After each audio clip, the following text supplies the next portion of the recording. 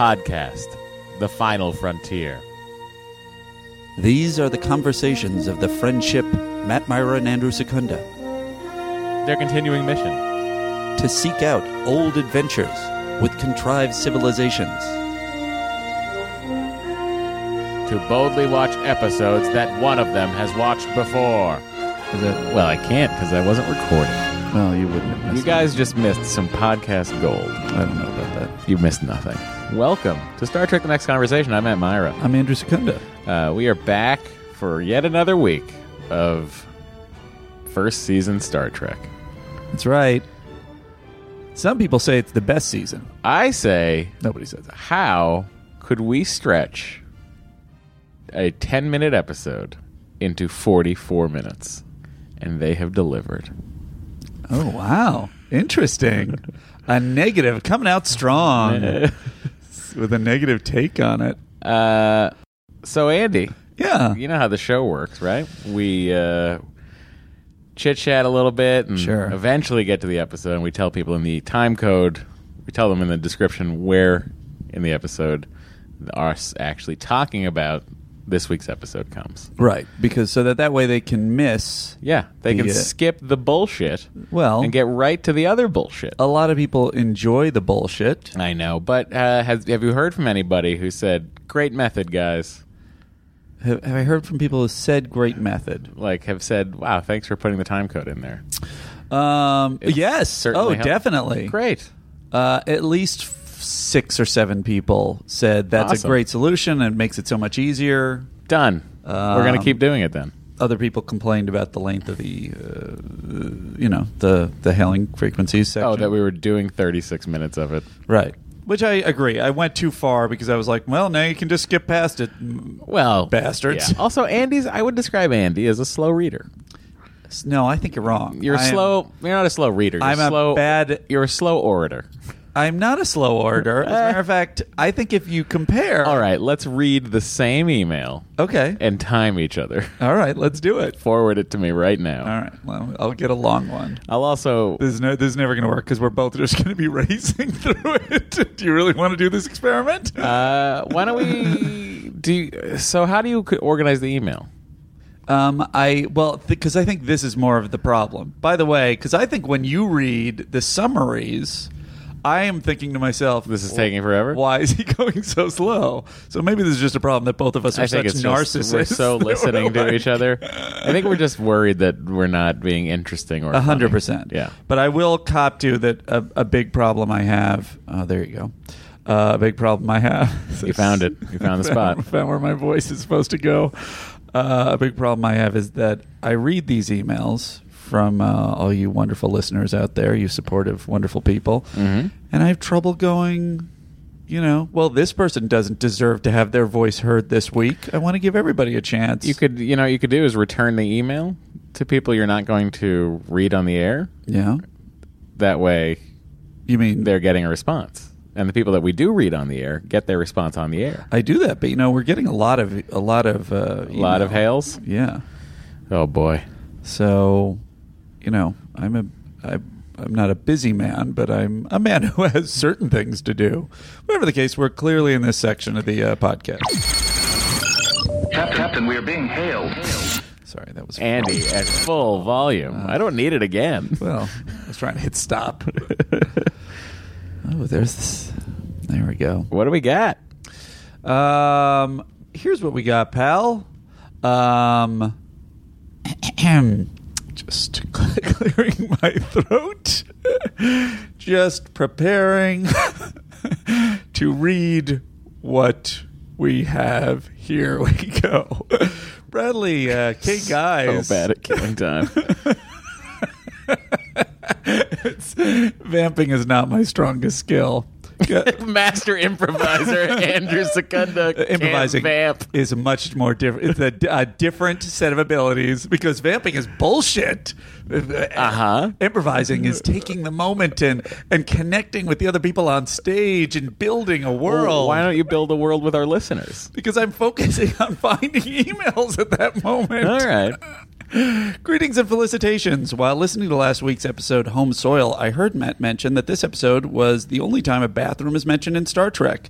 This obviously has been a running joke for a long time, is referenced not only in universe, Sephram Cochrane asking if people in the 24th century ever pee in First Contact, but also on your own podcast during the Andy's Theories jingle.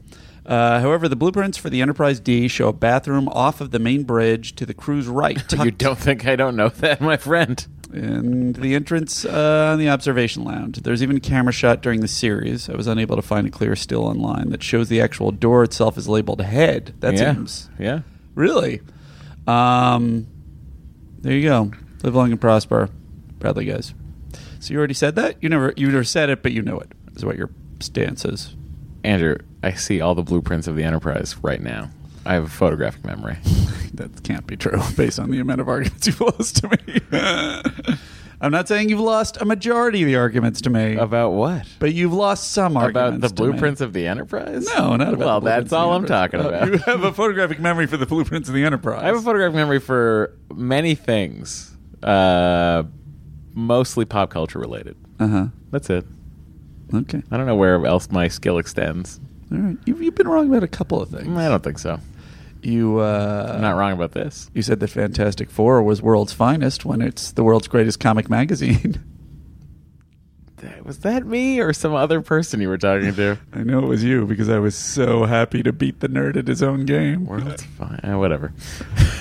Whatever the case, Chris Pickler tweeted at us, super high and loving your podcast before bed. Cool. And let's see. Okay. Oh, you know what? Let's get into this. The Andes. You requested the Andes. Some categories, yeah. Some categories. We got a couple. Here's one. Here's a bunch from Austin. And I'm not sure how we should handle it. Should we have people? Should we sort of put it out? Like, these are the categories. Everybody suggest who you think fits into it, or moments. It might be a lot of work, but we could have people vote on the categories. We could decide the nominees, and we can have 4 nominees. Yeah. And then we could have people vote for the Andes. I'll read the categories. They'll see the winners. That's the problem. I'll read the categories, and then it won't be a secret ballot. I understand. That's a problem. You tell me. Maybe the way we shape this will sort of become clear. Mm-hmm. So anyway, category suggestions: sexiest crew member, best crew member. That's sexist. Well, unless we make it Riker, because why is it sexist? He's a hunk. Yeah, it could be any guy. Could be an alien. Could be anybody. Sexiest crew member. I'm trying to think of who that would be. Right now, I gotta give it to Wesley. Really interesting. Well, everybody's got their taste. Best crew member, overall most valuable crew member. MVC. Best supporting crew member. That's I think MVC is going to be like the big. That's going to be the best actor. Definitely. Yeah. But his best supporting crew member is sort of interesting. We'll start the show with that. We'll format it like the Oscars. Okay. It starts with the best supporting category. Best technical action, perhaps? Like technical Oscars? What else does it got Shooting there? me down. That's mine. That was not his. Right. Best supporting crew member, best episode name. That's nice. I like a good title. Best episode title. Best theme song, best written episode. Theme song. Oh, you're saying for us. We're giving an Andy to our own podcast. I don't think that's that bad. No, I think that's out of the. Yeah, I think that's out of. Right. It's meta. Out of universe. It's not canon. Sorry. Yeah, Austin. Best effect, worst effect. Worst effect is definitely one we should do. Sure. Most awkward moment. Yeah. And then Dan Stern had one. Most gratuitous use of the term rape gang. I think we know who's going to win that one. Oh, I thought it would be the instance in which she used it. Yes. He claims that she only used it a couple of times. I feel like she used it constantly. She used it a couple of times within the first 3 episodes. Right, okay. So it felt like it was all the time. And then they phased out the rape gang plot. I wonder if they were building to something originally. They didn't phase it out. No? Season 4, my friend. Oh, wow. Saley, I think, writes, "Hey, Matt and Andy, my suggested category for the Andes is least relevant input. I'm trying to put together time codes for a couple of them, but I have to go back and watch a few episodes again. Actually, that would be super helpful and would be more entertaining if you have some thoughts. Just give us the time codes, and we can put it in the show." That's all we got for the Andes. Okay, well, we're good. We're ruminating. We're getting it out there. People are hearing that we're looking for categories for the Are we Andes. going to do a whole show that's the Andes? Yes. All right. I'm going to have to figure out how we're going to structure that. Color question. Hey, dudes. During the Home Soil podcast, you had briefly mentioned the colors pertaining to Starfleet uniforms. Could you please go into further detail describing what each color means pertaining to the function the crew member performs? Loving the flow of the podcast. Ryan O. Ryan, if you're taking the time to write into a Star Trek podcast, one has to think you know this information. I don't know. It's an interesting question. I feel Okay, like well, I mean, we got to go canonically. I certainly don't. I can tell you that. Well, it's just very simple. Command is, in Star Trek The Next Generation, Command is red. It's a command division of Starfleet, which was in... Yellow. Or gold. Yeah. Which was actually, it was green. It was a green. It but was a red green is, in real life, a red Huh. is gold on television. was that their intention? Nope. But just read that way. And our good friend John can correct me if I'm wrong on all of these things. But as far as the divisions go, blue is sciences and medical. Mm-hmm. So anyone who works in astrometrics, for instance, they're in a science division. They're mapping the stars. They're in blue. Okay. Beverly Crusher, doctor, medical, blue. Then Not the same blue, though. Isn't same blue. I thought on Voyager, I remember them being a little bit more turquoisey. I don't care about Voyager right now. All right. And I won't for 14 years. What about when this becomes our real job? Because we're making so much money on this podcast. Well, then I won't ever care because it's not going to happen. Fair enough. But yeah, and then the gold is operations and security. So that's why you have Data in ops. He's the operations officer, so he's in gold. Even though really he should probably be in blue because he's the chief science officer. It's Okay. it's not that confusing. There's only 3 divisions. It is also something I guess you could have looked up, but it's interesting, Yeah. or at least it's something we answered, whether it's interesting or not. All right. Hello, my name is Pierre, and I'm a listener from South Africa. And then he has in parentheses, of all places. I love this letter. Since I started listening to the Nerdist podcast a couple of years back, I always had an affinity for Mr. Myra's dry, offhand comments and imaginative retorts. You see how fast I'm reading? Delightful. And now, Star Trek The Next Conversation. It is a great delight to me because I grew up watching this show nonstop. Mr. Secunda, it is a pleasure to meet, in quotes, you on this podcast. It is always great to listen to a real friendship over the air. And I love your theories. Fantastic. The Ricard shipping is just hilarious now. And then the best sign-off of all time. Best to us all. Pierre Smith, Cape Town. Wow. I'm going to sign off all my letters from now on. Best to us all. Because I love a Cape Town. it's so ref. generous. Yeah. Pierre, get all your Star Trek fans together in Cape Town and fly us out. We'd be happy to come and put on a show. Is Cape Town? What's Cape Town like? South Africa? Yeah. There's some great luxury hotels there. Are Let's they? go. Are we going to feel guilty? Are they surrounded by poverty? Dave Matthews is from Johannesburg, South Africa. So Is that true? I gotta know that. figure there is some trouble there, and there is some good parts there. It's like going anywhere. Los Angeles, even. Very good. Henry Kivett tweeted at us.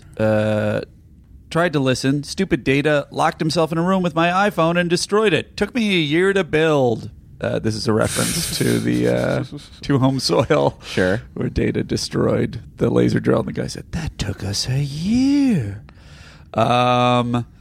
Jake Coburn wrote us, you should try to get Biff Yeager, who played Argyle, as a guest for the season 1 finale. That would be amazing. Hey, is that guy even alive? Yeah, he Can is. you look it up? Oh, that would be great. Biff, if you're listening, please get in touch with us. Chances of that are 0. Paul wrote us, I just realized Robert Picardo is Johnny Cab. Mind blown. He's the automated cab from Total Recall. Were you aware of that? Yeah.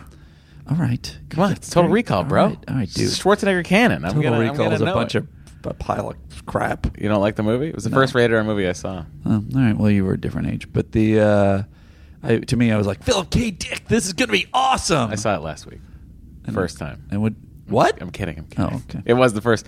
I saw it it must have been 87 or 88, but I was 6. Yeah. And I had to call over to my mother. Mm-hmm. I was at my buddy Heath's house. Okay. And he was going to show it to us, but I had to call my mother to ask. And my mother asked to talk to him on the phone, and I heard him on the phone going like, it's a little violent, but it's not terrible. And that was the pitch he gave for the movie, so she let me watch it. Biff Yeager most recently appeared in Gilmore Girls: A Year in the Life. That's the recent one. Yeah. Oh, so he's still working. Good for him. Yeah. So I think he can work his way over the fucking hill and come to Hollywood and visit us on Star Trek: The Next Conversation. The incident with the letter writing campaign that he tried to start did not take Biff Yeager down. Good for you, Biff Yeager. Oh, I thought you were reading an email and someone had some information. No. Oh. I was just saying. Okay, so this one's titled Lack of Drama. Do you guys think that the first season, aside from all of its many other problems, is suffering from a lack of drama? I do.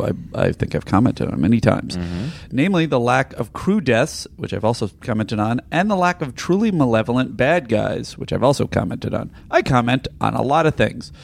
Number one, to this point, how many crew members have died on screen? As far as I can tell, it's just Mr. Singh getting mistakenly zapped by the body-jumping alien. At this point in the original series, I think there were at least 20 on-screen deaths by crew members. Agreed. 2, none of the baddies of the week have really been all that evil or compelling. I agree. How much better would Too Short of Season have been if the bad guy had been executing hostages Die Hard / Air Force One style while negotiating with the Enterprise? Certainly would have given it more attention. And that's from Pete Kramer. Well, Pete, I don't know if you're a fan of the Trek, but you'll get some Die Hard on a starship. All right. I look forward to that. I love Die Hard. Season 6. Good luck, Andy. Hope you can make it that long. Jesus Christ. Coach Kampsky says, Matt and Andy, infringement aside, have either of you ever thought of rewriting and producing TNG episodes? We think about it often. We do.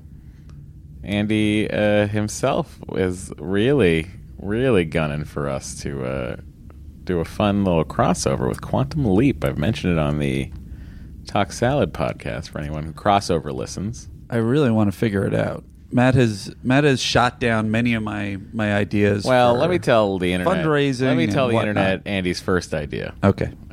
His first idea was to kickstart this script for $100,000.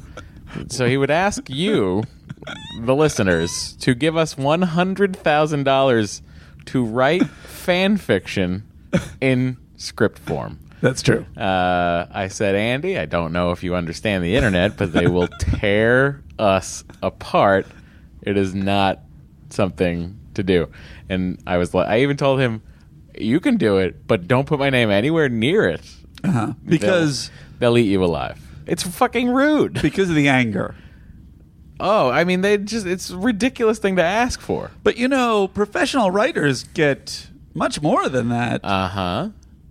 That's what I did. That's what I don't process. Oh, boy. Even though we're doing this for free, Andy, and I'm delighted and I'm enjoying it. I would like everyone who's hearing this right now to tell Andy what he thinks about his $100,000 Kickstarter idea to write a spec script. Well, just call my agent. Maybe he can negotiate or she can negotiate. I'm honestly not sure who my agent is based on the amount of people that I talk to. Well, he has face and body blindness. Right. I know it's a person. So, anyway, yeah. So that was one of his ideas. That was the first thought. And then I tried to hone him. I was like, let's get it away from the crazy. But I will say this in response to this, I am excited. I've come up with many ideas. I keep presenting them to Matt, who theoretically should be more interested in this project than me. He's shaking his head no. and independent of how much it costs. And he really has thwarted me and shot down. It costs nothing to do. What do you mean? What do you mean? What do I mean? It costs nothing to sit and write a fucking script. That's not Just our the time. perspective of show business. Just Matthew. our time. Well, theoretically, It's something we would do for fun. Well, not for profit. Anyway, this elevated the project to being that which I think would be more fun anyway. We put together an audio enactment of the script, getting as much of the original cast as we can. And he also was just like, that's too much. You're never going to get that. You can't get the rights. He was just giving me endless roadblocks. And I'm like, I'm saying, Yeah, many roadblocks. let's Not as figure many, it out. Not as many roadblocks as CBS's attorneys would give us. Yeah, but I'm saying both us and the fans would love to see this crossover.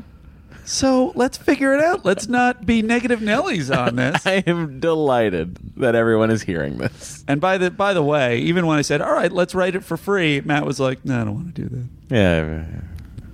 So it's not like he's this hero who's willing to give it to you for free, and I'm this villain who's going to charge you $100,000. I would say the truth is somewhere in between, which is I want to do it in any event, and he's bitching and moaning. No, the in between is he'll do it for $50,000. Well, maybe.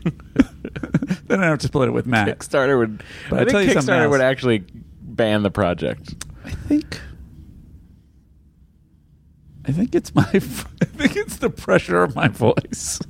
What are you talking about? I think I'm getting an echo again, but I'm just going to ride it out. Is that it? Maybe I'm not. Oh, there we go. So I'm not pointing it at my mouth. Look at the eyes. Look, guys, he just gave me such wide Myra eyes. I was just like confused as to what was going on. How can I help? Anyway, if you're interested in that project, we've come up with various different ideas for it. Originally, it was the concept of that Scott Bakula quantum leaps into Captain Picard's body and has to figure out how to captain the Enterprise, which is because it was based on could Myra do that, which he denied that he could, and I feel like he would do very well at it. I don't think I could do it. But that's the original idea. But then we realized, well, if we get Patrick Stewart, which of course Myra thinks we never will, then we want Patrick Stewart to have a really sizable part. So we're just trying to figure out a way first around time that. I mentioned infertility on a podcast, Uh-huh. I was reminded today by my wife it was the Patrick Stewart episode of The Nerdist. Oh, really? That was the first person outside of my inner circle that I told that my sperm doesn't work. You told Patrick Stewart. I guess so. I haven't listened to it, but We tell our heroes things that we will not tell anyone else. Anyhow, Rick Captain, Sperry. my dick don't work. Make it not so? At ease. Thank you. Gauge sperm. Rick Sperry writes, great podcast, gentlemen. In honor of the show, I've named a fleet after the podcast on the mobile game ST Timelines. Join me. Oh, I didn't even know there was a mobile game. Oh, yeah. That's fun. We should play it together. J.M. Jennings writes, gonna form a jazz improv band called Gene Roddenberry's Lawyer. Nothing but solos that start off good, then turn to shit. I love it. It's great. That's a very good email. Daniel Peter Hitch writes, in reference to all of our Star Trek theme park discussions, Paramount London with Trekland being built 20-minute drive from my house. Can't freaking wait. But I will say, I went to the site he gave us, which is londonparamount.info, and you can look at it yourself, and I see no evidence of a Star Trek theme park. So, Daniel, if you have the more specific page to look at, let me know. However, Dr. Nope Dr. Nope. wrote us, if you're talking about Star Trek theme parks, Paramount owned Kings Island in the 90s. 4 words, Star Trek on Ice. It was nuts. Have you seen this? I haven't. Oh, my God. Oh, you know what? Do you I want to think I come over have here? YouTube. Because I have it I have queued watched it up. on YouTube. Jerry Duggan showed it to me. It's them in Rockette style, skating around. I'm going to put it on our Instagram if I can figure out how, which is, by the way, at Star Trek TNC, the same as our Twitter. So one of the attractions at the London Paramount is Starfleet Command. Oh, yeah? Yeah. And what is it? London, of the 50 attractions, 12 will be major rides. By the looks of things, we can expect a Starfleet Command coaster themed around the iconic Star Trek series. Yeah, it's going to be a major roller coaster. All right. Well, I stand corrected, but I didn't see it on the site. I went to Wikipedia, so I just called it Rickipedia, which, if it doesn't exist already, please make it. I want to know everything about Ricky Martin. Garrett Evelar writes Why was us. he the most famous Rick I could think of? Who'd you say? Ricky Martin. Ricky Martin. Who's the most famous Rick you can think of off the top of your head?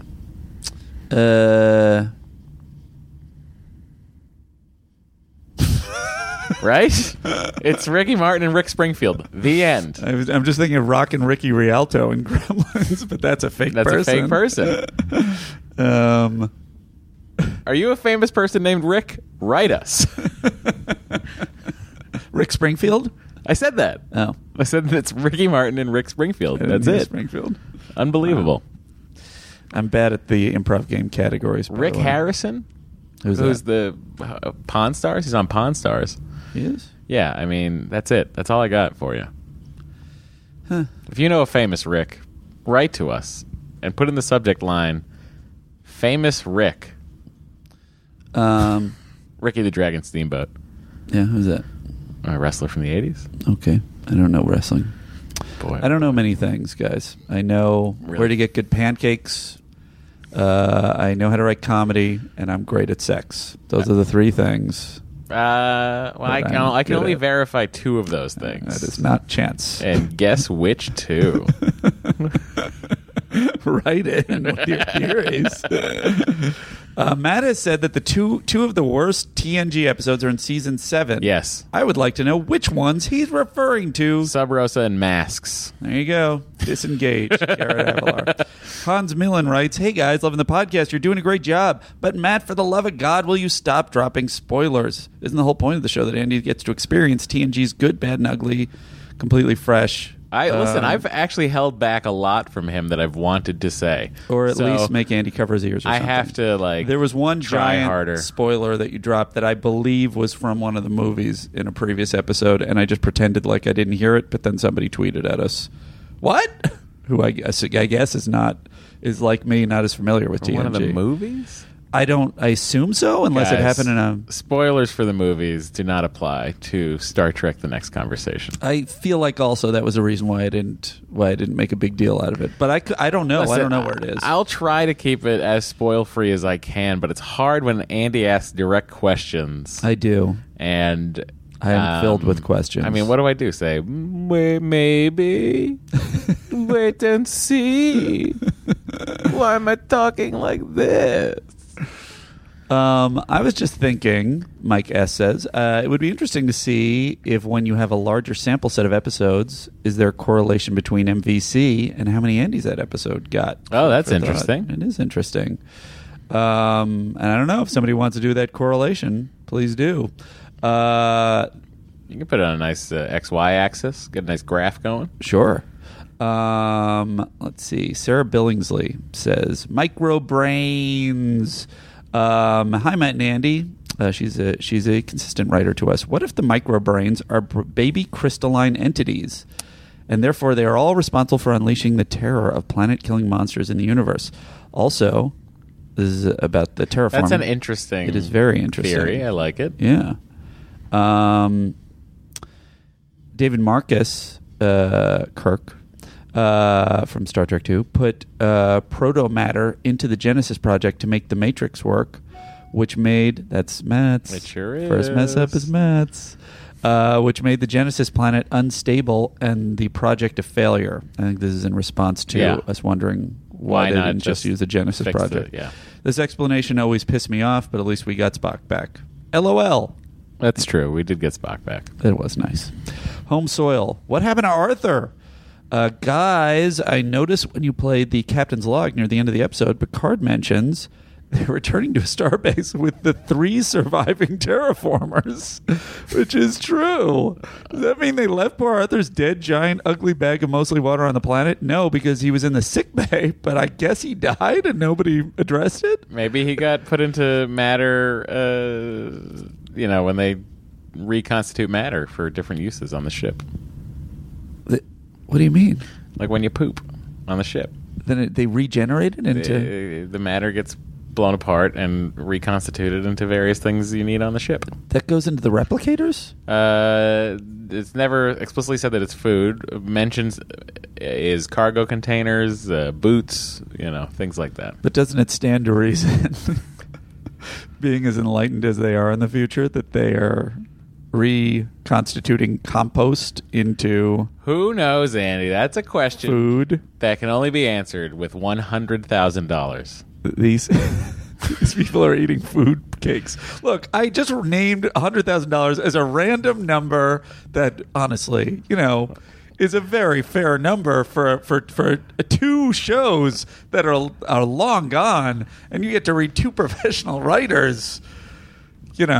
I bet Dory would love to have a piece of that. She just walked in the door. I can't imagine. Dory, wouldn't you like to have $50,000 into your home for Matt writing a script? Oh, yeah. She's excited about that. How would you feel if I were to kickstart that script fee for no reason?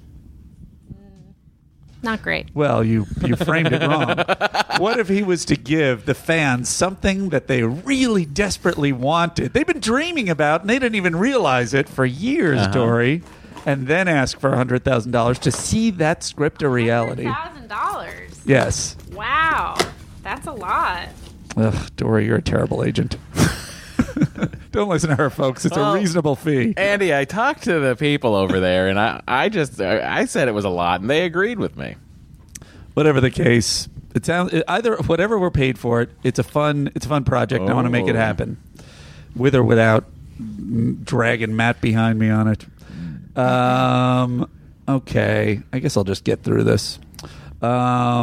And I'll get to this. This was my favorite email all week. It is titled Stone Trek TNC, unrelated to the other guy who says he was super high and loving our podcast before bed. It's from Chris Hayden. Hey guys, I was listening to the show the other day and accidentally slowed down part of episode 12, Data Lore. I was dying at how stoned you guys' conversation sounded, so I put together a clip attached of you 2 talking about Omicron Theta while taking huge bong rips and listening to Dave Matthews. If nothing more than a complete waste of time, it made me laugh. Love the show. Keep it up. This is super long, so it's in Matt's hands when he wants to give me the high sign to... All right, so recap again. What are we hearing? We're hearing what it would be like if we were high, super stoned, talking about data lore, doing the episode, taking huge bong rips, listening to Dave Matthews. Here we go. Ain't data, but if your duplicate functions, it may answer a lot of questions. That's the reason? Everyone disappeared from this planet.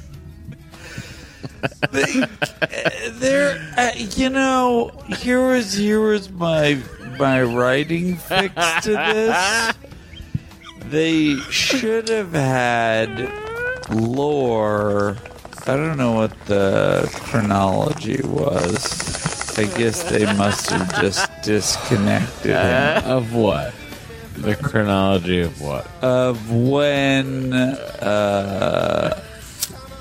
love it, Jimmy things in the background.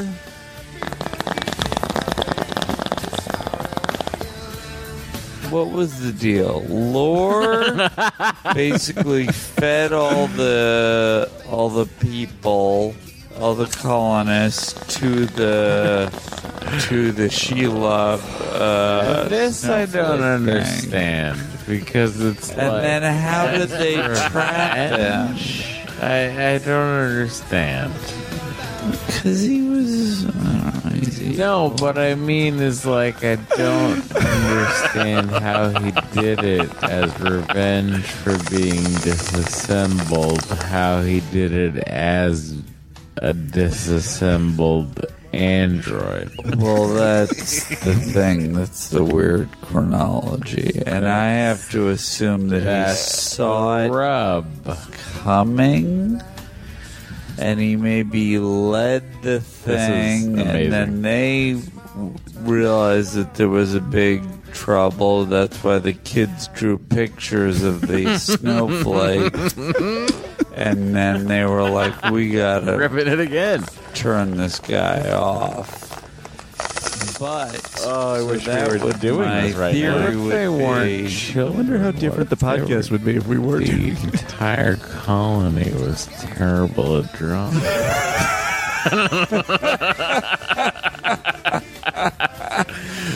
Shouldn't we just leave stuffing in the logs? No, I got these art. Can't we just use the scans that we're taking? No, I got these art. I just replicated all these art supplies. I really want to get them I used. just took this test where I drew a turtle and a parrot. I'm really good at this. Don't worry. A turtle, a parrot, and a pirate. Remember that? Send away for your free drawing. Sure. This will be so much more effective Oh my God. than just saying what it is. How much longer is this? This is another 2 minutes. Okay, I think we can slow it down. It's very funny. Okay. It's really... We may put that up if we ever have a Spectacular. website, which it will be at some point in the near future. Maybe around be a season 2. fun thing for someone to animate. We're just going to start a Kickstarter for $100,000, and if anybody wants us to build a website, That'll be just- $150,000. Is that how much it costs to build a website? Sure. I don't know anything about the internet. That's very... the pirate drawing test. We The did run. that. We did that, and then 2 weeks later, Yeah. Mystery Science Theater, the new episodes came out, and they did a run on that. Same exact fucking test. That's your cohort How- from Nerdist, right? But isn't that very strange? It is strange. You It's think very- that they listened? No, this was done. They did that before we recorded, and I didn't I know. see. I didn't. Anyway, I'm just saying it's crazy that was in the ethos. It is crazy. It's a random thing. Radio frequencies closed, sir.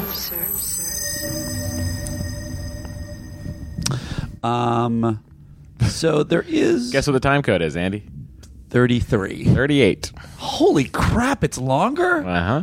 I cut out like 4 letters. All right, I'm bad at this. Is what? Oh, I think I already said it. I'm bad at editing people's letters. I already said this. So to make it even longer, we don't have to do it this week, Matt. So I'll let. He's giving me the big. eyes no, again. I'm like, He's what? giving me the What don't we Matt have eyes. to do this week? What was your We don't question? have to do this week, but I was. We had talked about, giving a shout out to our fans that give us 5 stars on iTunes. Oh yeah, for sure. We're doing okay, and this can get its own brief theme song if anybody has an idea. 5 stars. Do you have a more clever Star Trek themed name for the segment? Think about it. No, I don't. All right, well, tweet in your suggestions. Informative and entertaining, 5 stars from RP Donald. Thank you so much for this podcast. The episodes are so much better than the early episodes of TNG. I appreciate the guys' experience they bring from their own careers and Matt's geekdom. Listening to Andon become a podcaster is so great. Sorry it's taking so long, RP Donald. He'll get there. I'm working on it.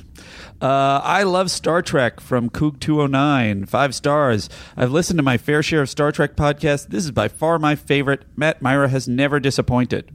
Oh, that's wrong. But thank you for the sentiment. ZK Swift writes, guys, keep it up, guys. So good, guys. Love you guys. Oh, no. You especially, Matt. Guys. Oh no. Charming.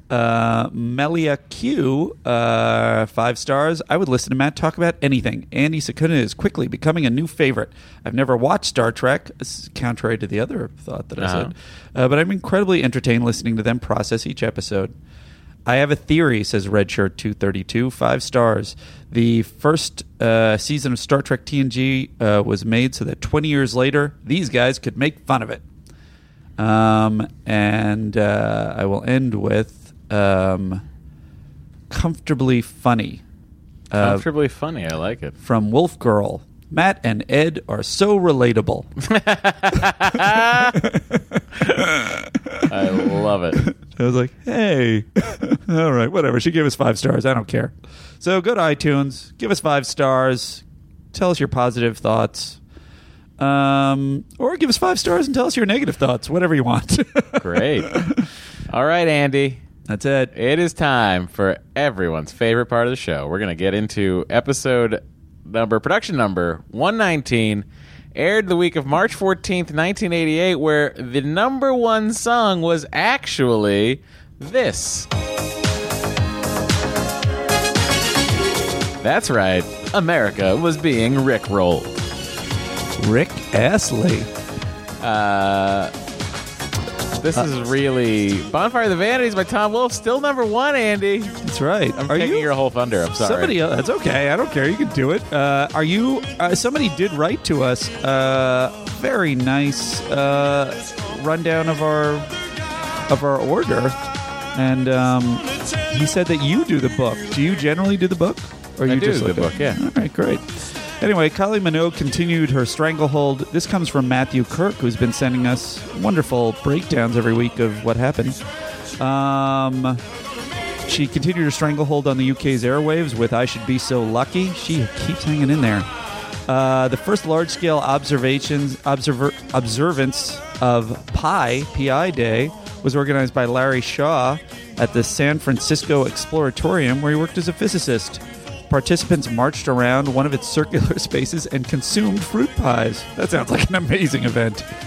The Johnson South Reef skirmish between the Chinese and Vietnamese naval forces took place on the hotly contested Spratly Islands in the South China Sea. China sunk several Vietnamese vessels before occupying 6 islands in the chain. Both current NBA superstar Steph Curry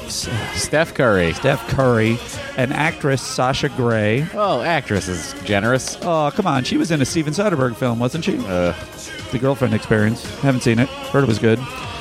Born this day, while veteran 70s porn star, interesting, actress Sasha Grey, but porn star John C. Holmes. See what I'm saying here? No, if you're going to do that, then I think it's not fair. John also could have been called He probably was in some legitimate film at some point. No, anyway. Sasha Grey, very talented. Oh, John C. Holmes died at the age of 43? I didn't know that. Yeah, fascinating story. We're not going to tell it here. Too much messing around for that guy. It's a breakdown. Your heart's been aching, but you're too shy to say it. Inside, we both know what's been going on. I'm so happy Rick had a resurgence because he just seems like such a nice young man. Not a particular fan myself, but Of Rick Astley? yeah, As a human being? as a musician, as a music personality. Glass houses, Andy, you know? I have not. I've had Glass houses. very few number one hits. We all know about your failed album. It's another Kickstarter I'm working on, and I'm going to do it much cheaper, guys. He released a concept album where what he did was he did a bunch of parody songs, but he would take everything and put Secunda into the title. It was crazy. So, like, he did a cover of Queen's Under Pressure. It was called Secunda Pressure. He Comes from the Land Down Secunda was, of course, Men at Work. It's a weird ability you have. It's really impressive, I gotta say. He just, if you can find it, it's out there somewhere. It's called Secunda Stories? Secunda the Blanket. Secunda to none? Secunda to none. Folks, tweet in your own Nope. Secunda song titles. This is a tiny thing. This is a You're not gonna, flash in the pan. I have a feeling This you're is not a gonna moment. This is stop why it. people listen to the podcast. We'll see. All right, guys. Coming of age. Oh, sorry. Go ahead. The last thing is Time Magazine features Superman on the cover, celebrating the 50th anniversary of the beloved comic hero. That's All right. So, March 14th, 1988. My dad's birthday, March 14th. This year, my dad turned 30. 7 years old. Happy birthday, Mr. Myra. Happy birthday, John Myra. So this episode was directed by Michael Vijar, not Viger, Vijar. Did a great job, in my opinion. Yes, with what he was given. Really? I really feel like I'm coming at this episode hard. I know, it's really, I think it's going to be a very spicy episode. It was the way I want. I really enjoyed this episode. I'm glad you had a good time with it. I really did. All right. The episode synopsis, we're reading from Star Trek The Next Generation Companion. This is the second revised edition. As Wesley prepares to beam down to Relva 7 to take his long-awaited entrance exam to Starfleet Academy, Picard's old friend Admiral Quinn beams up for a surprise business that he won't explain. A tough interrogation of the captain's senior officers. Meanwhile, Wes consoles his friend Jake, who didn't make the final cut, and begins his grueling challenge while meeting with other candidates. He's in a neck-and-neck race for the single Academy open slot, and he's nervous about the infamous psych test. Picard, along with Riker and the crew, grow increasingly bitter over the demeanor of Remick, Quinn's probing aide. But the Admiral won't talk until he's ready. He suspects a conspiracy is growing within Starfleet, and he had to test Picard's loyalty before offering to make him a commandant of the Academy. Picard is flattered, but wants to think it over. In the meantime, Wesley returns rejected. His success on the psych test gave him food for thought, but he came in a close second in the competition. After consoling Wesley and saving a dejected runaway Jake from a near-fatal shuttlecraft, Picard decides to stay on board. Let me tell you about this episode. By the way, it was so apparent that you were picking up the Nothing pace. happens. I don't know that Nothing I don't know that happens I agree with in this episode. I don't buy it. It's the equivalent of a ship in a bottle episode Uh-huh. on board the Enterprise, the A story. Uh-huh. I guess that's the B story. If the show's called Coming of Age, it's going to be the B story, is the Picard stuff. Okay. There's nothing learned.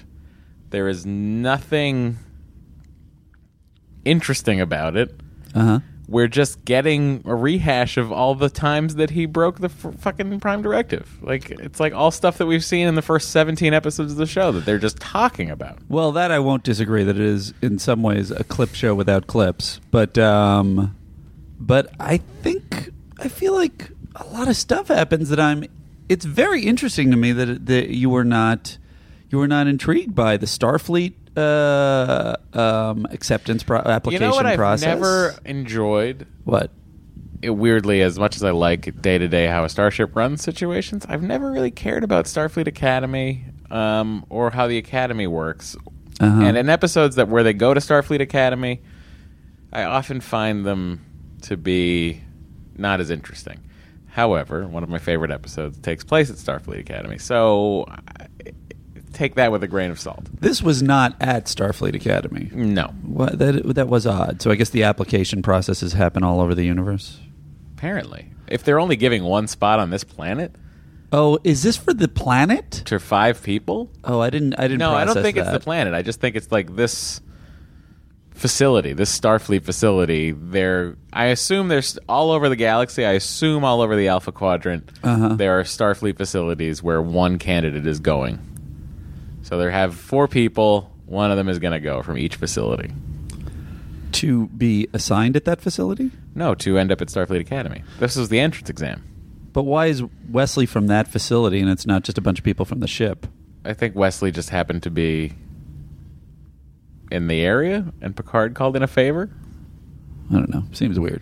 Whatever the case, It's all very weird. I did like the process. Well, I mean, let's hear what they were up to. All right. Captain's log, stardate 41416.2. We're orbiting Relva 7, where Wesley Crusher is about to be tested for entrance into Starfleet Academy. And to my great surprise, I have just learned that my old friend Admiral Gregory Quinn is on Relva 7 and has requested to be beamed aboard the Enterprise immediately. I did like the beaming exchange. Yeah, I did too. You know, interestingly, there was a scene that was excised right at the beginning, where Wesley is given a little birthday party, and I was reading the description of the scene, and it just sounded like it was delightful. I don't know if it's delightful, but I did find it, and I wondered if you maybe wanted to read it to our fans. You found the scene? I found the scene in the original script. I wonder if it's on the DVD. Is it on the Blu-ray? Is it a deleted scene? It's on. Oh, I don't know. Because if they shot it, they must have it somewhere. But I don't know if they shot it. I think they took it out, Let's and it happily- happens interestingly in the 21 Forward Lounge before they came up with 10 Forward. Unless that's I'm trying an to think of additional where one. 21 Forward would be. That would be at the right underneath where the Star Drive meets the deck of the Enterprise. So if it's 10 decks down, The deck at the back. Where's the at deck? the neck. This is essentially the neck of the Enterprise from the saucer section to the Star Drive. Oh, Because if you think about deck 10 Forward being the front, yeah. then deck 20 would either be the captain's yacht or the first deck in the Star Drive. The captain's yacht. Yeah, He has a yacht. at the bottom of the Enterprise. Oh, it's called a yacht. No, it's a yacht. I mean, it's never seen in the show, but it's its own ship that will detach, and that's theoretically what the captain takes as a shuttle. This is separate from the saucer. Yes. Did you see Star Trek Insurrection? I don't know if I did actually. Okay, well, he I'm takes the sorry. captain's yacht in that Okay. Well, I look forward to seeing that. someday. Was that a spoiler, America? I don't feel like that was a spoiler. I want to Yeah. be. No, I feel he like that asked was- the question about the captain's yacht. I And felt like I reason, would yeah. answer. I'm a curious person. So- what are you going to do? Anyway, do you want me to? Maybe I should. Do you want to try and give this a whack, or do you have it available? Can you send it to me? How are we going to do this? I can send it to you right now. I'm just going to talk about how Matt and I are friends. We this is an interesting thing he's doing. You know right what now. we I feel like got? he might be killing time. I just sent it to you. We when we went to DeFaras, by the way, to talk about New York a little bit, and We- it was and did, Matt yeah. ate 6 slices of pizza. I sure ate did. 7 slices of pizza, and I could have eaten more. We got 2 whole pies, one with pepperoni, one without, and I was the one that had to slow us down because Dory requested that we save some slices for her, and we did. Did she ever eat any? She did. She ate 2 of them. I ate the third one. I ended up having 7. Did they hold up? They did. I had mine the next day, having I was not been refrigerated. Very proud of taking him to the best pizza in the world. And Matt was non-communicative, and I asked him, "What do you say?" And what did you say, Matt? Best pizza in the world? Best pizza I've had in New York. Because why? I've had better pizza. And where have you had better pizza? Boston. This really seems to me be a biased issue. You come This with is me. Boston boy versus New York boy, and You I come feel with like me to Pizzeria Regina. You'll be singing a different tune. I cannot The imagine. original Regina, not any of these chain Reginas they All got. right, whatevs. All right. Fade in exterior space, the Enterprise. Orbiting the planet Relva 7. Interior. Oh, I think we can skip over the... the Jake part? Yeah, I think we can go right to the Deck 21 Forward Lounge. I don't see that. Following, it's the next scene. It's following Mom, I can't be late. And then Beverly says, don't worry, you have time. Doing Interior Beverly. Deck Someone who's- 21 Forward Lounge. A large cake with 17 burning candles is in the center of the table. It says, Happy 16th birthday and good luck, Wesley. The whole bridge crew waits around the table as Wesley enters with Beverly. He's touched, embarrassed, and wants to get out of there. Happy birthday, Wesley. That's Riker. Thanks, everybody. But it's not until next month. Close enough. Now Troy speaks. You won't be here next month. After you pass the entrance exam, you'll be on your way to Starfleet Academy. Beverly, go on, make a wish. Wesley closes his eyes, thinks a moment, then blows out the candles. Everyone claps as he makes the first cut. Troy takes over and cuts the cake for everyone, handing pieces to Riker and Wesley. I wonder if they were going to do like a laser cutter or some special thing. Probably. You'll breeze through those tests. I hope so, sir. I know so. I remember how tough it was for me. He pauses, reliving the fear, then smiles at Wesley.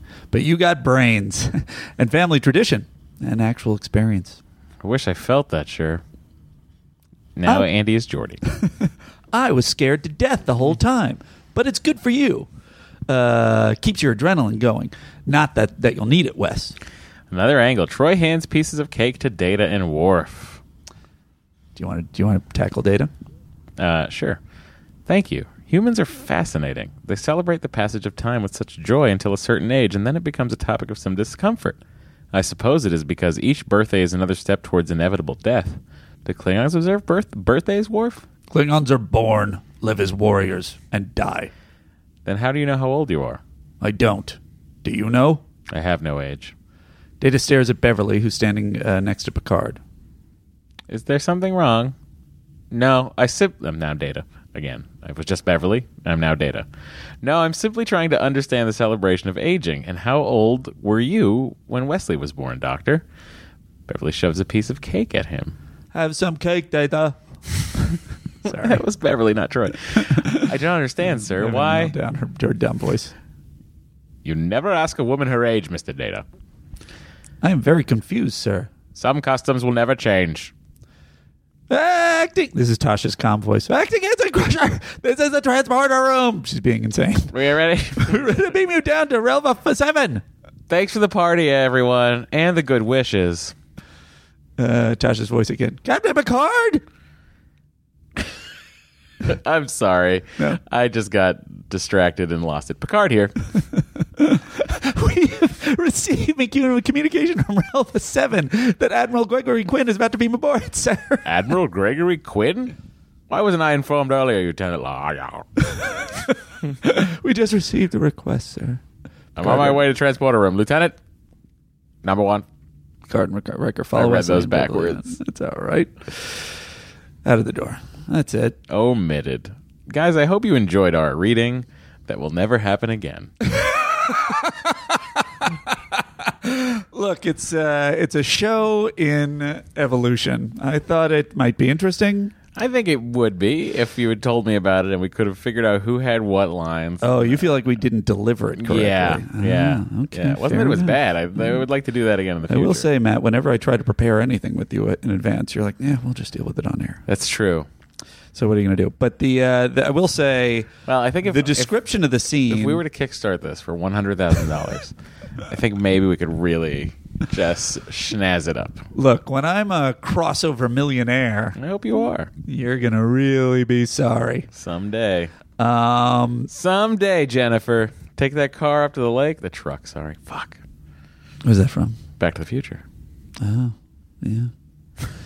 Well, history's going to change. Yeah. Let's quote Back to the Future. Also, give to our Back to the Future crossover with... What should we cross it over with? I don't know. Time Cop? The huge Time Cop audience will pay us to do that. All right. Let's talk about this episode. All right. So what's happening here is there's an admiral who supposedly is friends with Picard, but there is no warmth whatsoever from the admiral. There is only weirdness, and I just here's their interaction. Sir? Allow me to introduce my staff. First Officer William Riker, Chief Medical Officer Beverly Crusher, Chief of Security Natasha Yar. Well, what can we do for you? I've heard I need Natasha. to speak with you. Certainly. This way. Number 1. Alone. Is this personal matter? Official business. Well, then, my first officer... Alone, Captain. Riker is PO'd. Very...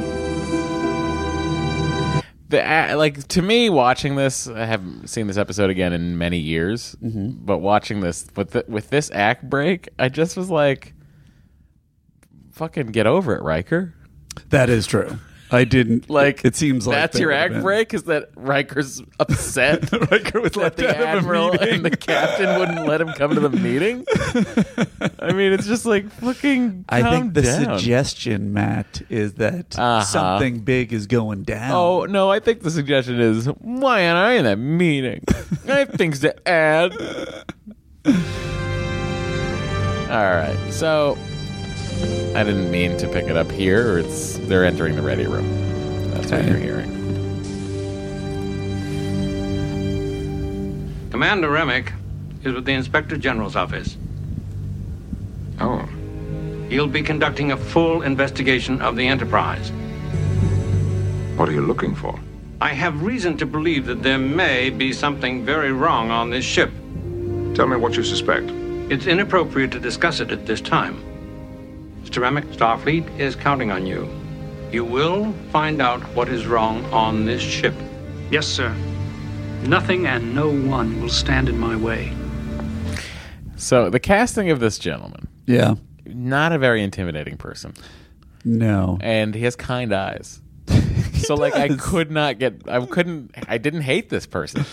Well, it's interesting. I just because I'm like, oh, he's an adorable man trying to do a job that is above his pay grade. I won't dispute it, and I will say at the end when he takes his turn and he realizes that this is actually a really competent, straight ahead, awesome crew. And he's like, you know what? I want to be part of this crew.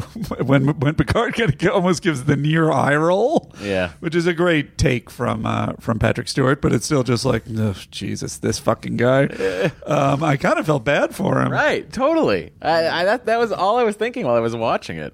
Yeah, he just wants to be on the Enterprise. He just has a very this guy has a very Secunda-like quality to him. All right, I'm not sure how to take that. What does that mean?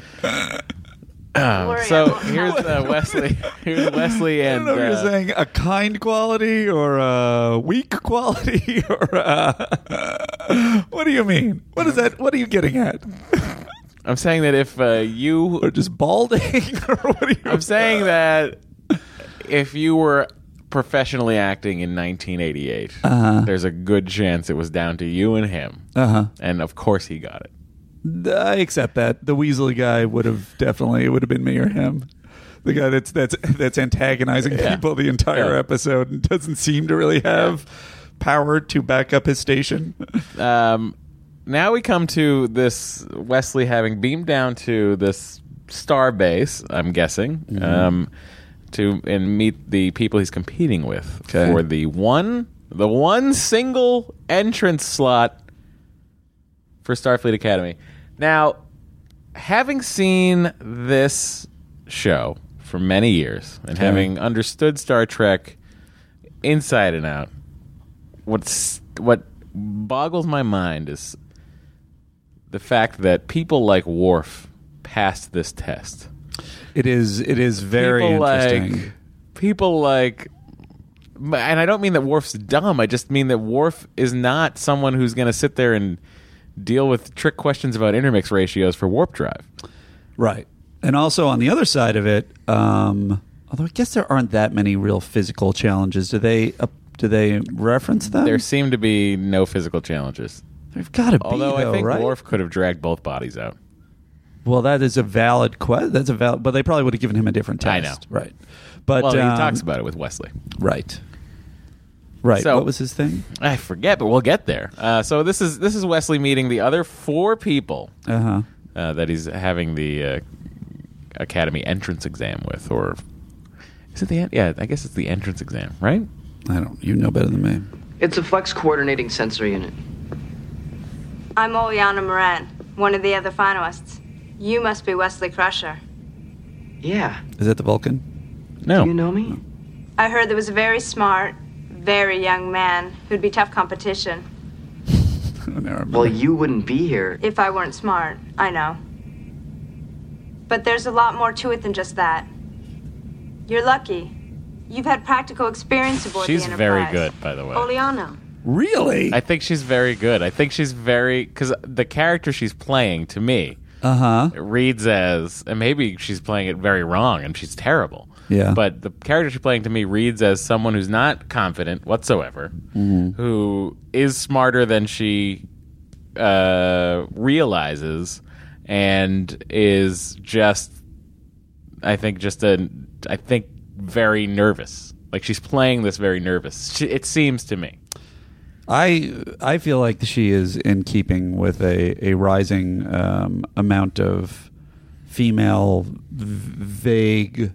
vaguely romantic interest type women on the show, or men who every line sounds like they've been ADR'd and like they're speaking from another room, and their voices are kind of just going back to home soil and hearing the other character. It just sounds flat and kind of robotic to me. Interesting. So we had two different takes on that actress. Guys, I had the email open so I could get that script from Andy, so I'm sorry. It's somehow my fault again. Yeah. Vulcan. Tashanika Vulcana Regar. Wesley Crusher of the Enterprise. You do not look as if you meet the age requirements. I'll be 16 next month. Well, happy birthday. Excuse me. I'm Wesley Crusher. Mordok. Mordok? So, Yeah, do you have a question about Mordok? I don't have a question on The Mordok. Benzite who constructed the Mordok strategy? I thought you were already in the Academy. No. Only a hopeful. Like, Well, go ahead. My statement was going to be one of the many things I liked about this episode. This is one of the you got a couple of aliens that are really like elaborate makeup, but very clever and interesting. And I think Mordok is one of them. And I think you compare him to those terrible like dog and lizard ambassadors or snake ambassadors. And it's just like this is a totally. You can see his expressiveness. They got the cool steam thing, and I don't know what it does, but I buy it. I liked it. All right. I liked that makeup as well. I think it was a very good. It must have been Westmore, right? You're out of my depth. Here he is. Finalists, please take your seats. Thanks. I'm TAC Officer Chang. Welcome. You are here because you are all top candidates. Why did I just get? Although insanely only one loud? student will be chosen for the Academy, you have shown from the preliminary testing that any of you could easily qualify. Now, this may be the most difficult, exhausting experience of your life, and the most exciting challenge. Expect the unexpected. Did they invent that? Copyright Star Trek. May you all do your best.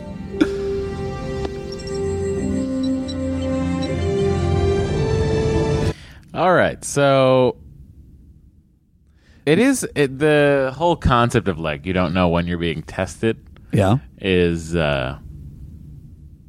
tired to me.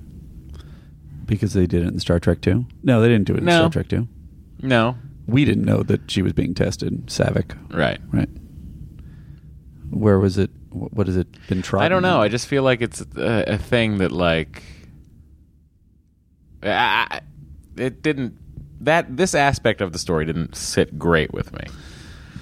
I like the idea that it was a test that was an emotional test to see how you would deal with things. It creeped me out slightly that Starfleet is accumulating information about your mental and emotional weaknesses to test. Yeah, it seems like a crazy thing that, like, in the society that is established in Star Trek in the 24th century, it doesn't seem like something they would do to people. It kind of made sense to me on this level. When you look at the original series, Kirk is not the smartest one on the ship. Yeah. By far. Correct. If you say anything, his main ability is perseverance. He always figures out a way to win, which is it was called out in Star Trek 2. Yeah. And I think that is the thing that they're testing for with the emotional tests.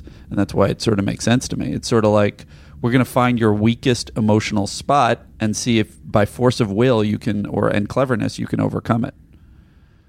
Maybe. I'd also say I feel like they're not bringing in a big enough pool of contenders or applicants or whatever. I think that's probably a budgetary issue that they didn't. That strikes us. To have 4 people, like I just think to say that you're getting one spot, it just seems crazy.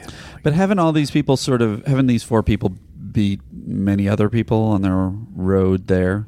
Yeah, but I just don't like the fact they're only allowing whatever. Let's talk about. Just as a side note, Wesley holds out the chair for the girl. Yeah. And it struck me, is that still done in the 24th century? Seems like that's a little bit of a No, I feel like a gender distinction that shouldn't exist in the future. I feel like Beverly Howard would have taught him to do that. Is that her original name? Yeah. Why are you calling her Howard? Because I feel like her as a person, I see. from her birth to her, she would have taught him to be a little gentleman. Yeah. All right. She's, I find you it. know, she's. I find it questionable because I She's believe Irish. the intention of the vision is that the sexes are treated as completely equal, and therefore even that level of politeness wouldn't still apply. But whatever. Well, if they're completely even, this crew should be made up of half women, and it does not seem to be. No, is that true? Doesn't seem to be, does it? Although I guess this Starfleet class is. It's a good question, but they only take I guess what we can assume is a male. Who knows? We don't know. We don't know what Murdoch is. All right, let's hear some Starfleet investigations. Okay. Under data.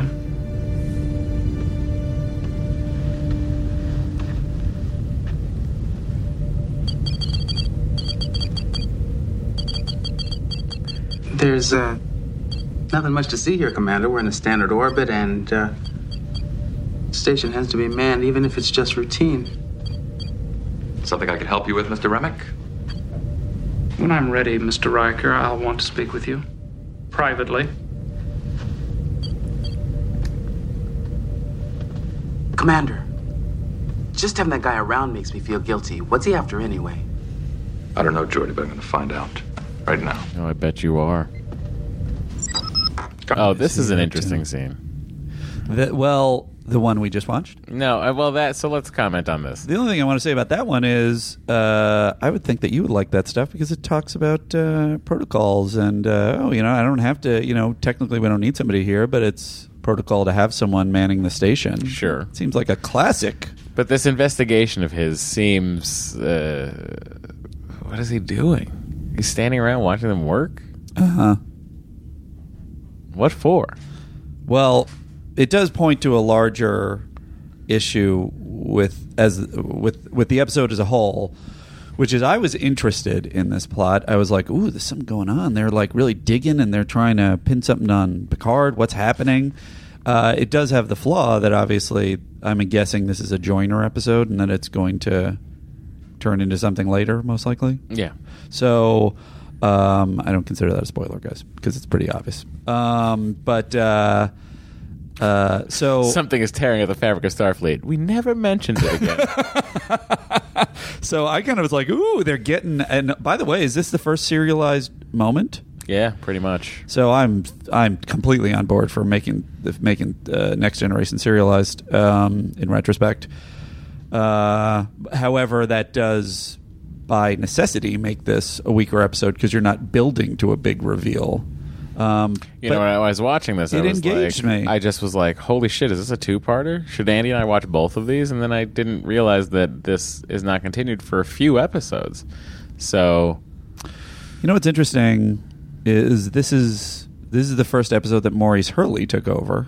Mm-hmm. Gene Roddenberry had left, and I think that it said that Hurley had personally paid for a holiday for Roddenberry and Majel Barrett on the understanding that he would take over while they were gone. And then upon his return, Roddenberry opted to leave Hurley in charge of the writing staff. I'm guessing because he was completely irritated. But to me, there is a marked difference of sure-handedness in this episode, and that the scenes dramatically seem much more satisfying, and that the turns are more interesting. So it's very interesting to me that for you, it felt like an episode where nothing, and I think that's from Chaos on the Bridge, by the way, that for you, nothing seemed to be happening. Yeah. That's how I feel. Well, I can't argue with it. I mean, it just... I think what annoyed me so much about this is that, like... We're investing so much time in these two stories that ultimately go nowhere. Uh-huh. There is no arc to them. Uh-huh. There's no arc to Wesley takes a test, Wesley doesn't pass the test. There is an arc to that. If Wesley takes a test, Wesley doesn't pass the test, Wesley deals with not passing the test, Wesley then does something else. That's more of the story to me. This whole having the whole episode be him taking the test, following that up with the whole investigation into Picard, where or investigation into the Enterprise, where we then find out, just fucking with you. I want to make sure you're cool. But that isn't what it is at the end. Yes, it's to make sure you're cool, but it's really to say, I need to make sure you're cool because there's a massive problem. Yes, but again, since it's not addressed and we just go about fucking Star Trekking for the next 4 episodes... Well, I will say this. It's ridiculous. I will say this. I think you were correct. I was satisfied with the episode, but I think you were correct in terms of strict, responsible storytelling. The Wesley story is clearly set up as the B story, and the investigation is set up as the A story, but the A story has no end. So by necessity, that should have been the B story, right. And then you should have had a bigger A story. But I think there is no arc to either of these stories.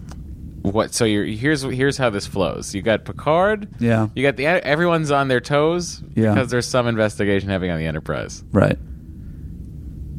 No one finds out until the 5th act of this that we were just fucking with you. I just want to make sure you're cool. I want to recommend you for a really cool job. Right. It's like, which is similar, I guess, also to Home Soil, where General Gogol is set up as the villain. Yeah, and then at the end you realize he wasn't the villain. The villain was no one.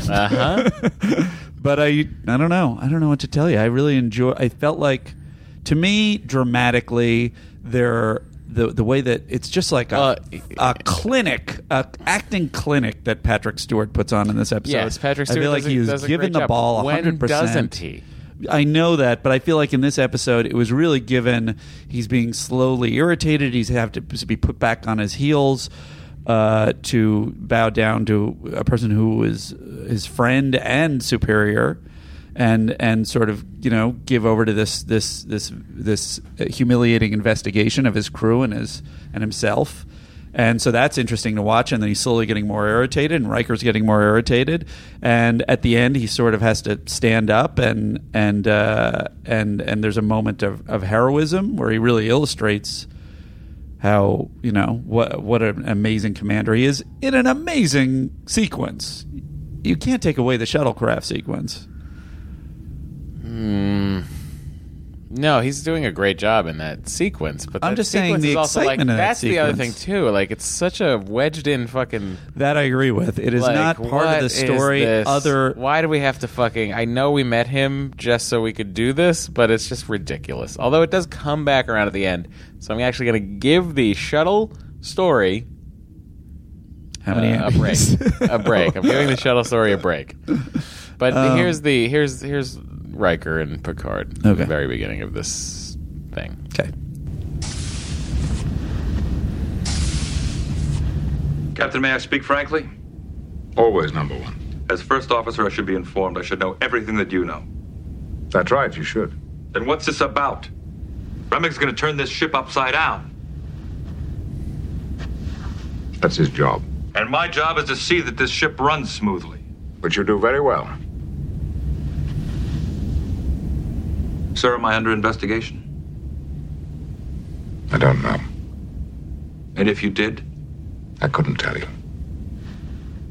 I don't understand, sir. This is extremely frustrating. No less for me, but I promise cooperation, and that's what we shall give. Sir. It's just like, what happened there? I'm confused. You confused? Yep. Bye. And then this very out of character moment for Riker. Here we go. Okay. I want some answers from you now, Commander Riker. Later. You are ordered to cooperate. Not now. But it doesn't interfere with my duties, Remmick. Like, just fucking answer the questions and move on with your day, Riker. Yes. Where are you heading? And You're it's a little storming bit, out. It's a little bit of smoke and mirrors with the dramatic music. Yeah. It's so, again, another part of this episode that I found to be a little not my favorite thing in the world. Well, I tell you, regarding this issue, Matt. Captain, incoming message. We have a voicemail that came in. Let's listen. Andy and Matt, this is Cosmo in Valley Glen, California. Looking forward to next week's podcast, Coming of Age. I love that you guys are playing the trailer for the next episode at the end of each podcast. And holy cow, talk about burying the lead. So that trailer focused all on Picard rescuing a shuttle and then Wesley undergoing the tests. Totally buries the lead of Picard being under investigation by his old friend, Remick, running amok on the ship. And it's kind of bizarre having the main A-plot totally hidden in the trailer, because that shuttle sequence was a couple minutes. So that was a really fascinating trailer. You guys are doing great work, and thanks for all your hard work. Finally, someone who gets us. Cosmo sounded like he was in his morning jog when he was climbing a mountain. Cosmo does what Cosmo does, bro. Sure, Cosmo was crushing it. Thank you for talking to us. If you'd like to voicemail us, Andy has not pulled up the phone number, so I What do you probably mean? shouldn't be. Of course I have. What's the number, Andy? What kind of person would I be if I was not prepared for this podcast? I'll tell you something, Matt. I have had it with all of your bullshit. I am done. Because here's what it is. 323-834. Not good at vamping, folks. 8754. Read that again, because you were laughing in the midst of it. 323-834-8754 or 3-EFT Fit Ski. 3-EFT Fit Ski. That's right. Please, if you want to leave us a voicemail, we'll play it on the show, and you can be just like Cosmo. That's right. Yes. There is only one ratio with matter-antimatter, 1-to-1. You both don't know how lucky you are. I can't imagine what it would be like to have things come so easily. I have to push every step of the way. Oh, no, Oleana, it doesn't come that easily. I have to study all the time. It's a good thing you're cute, Wesley, or you could really be obnoxious. See you later. You hear what she said, Mordok? She said I was cute. Is that good, Wesley? Yes. I think. This whole thing's played off like the Mordok is the test. Oh, I didn't this read whole that. episode, like that's what I was waiting for this whole episode. It's like, oh, Mordok should be the test. How are they interacting with Mordok? He's there. Is he? He is going to give up. Will they encourage him? What will they do? Anyway, when they did it, what you're saying is a trodden ground. They did it in Kingsman a lot. The fake sure, tests. but I'm talking long before even the Kingsman. Esty Chandler, by the way, who plays Oleana, went on to a visual effects career, handling the effects for movies like Pleasantville, The Long Kiss Goodnight, and Team America World Police. Interesting. Yes. Good for you. Thanks. Not you. Oh. Well, you said good for me. Her. Good for her. Oh. Good for Oleana. Why is it going to be about her? What about me? Because all you did was hit a couple of buttons and look You know what I like to do sometimes, Andy? What do you like to do? I like to just go into an empty holodeck and lean real hard on a wall. You got a lot to think about.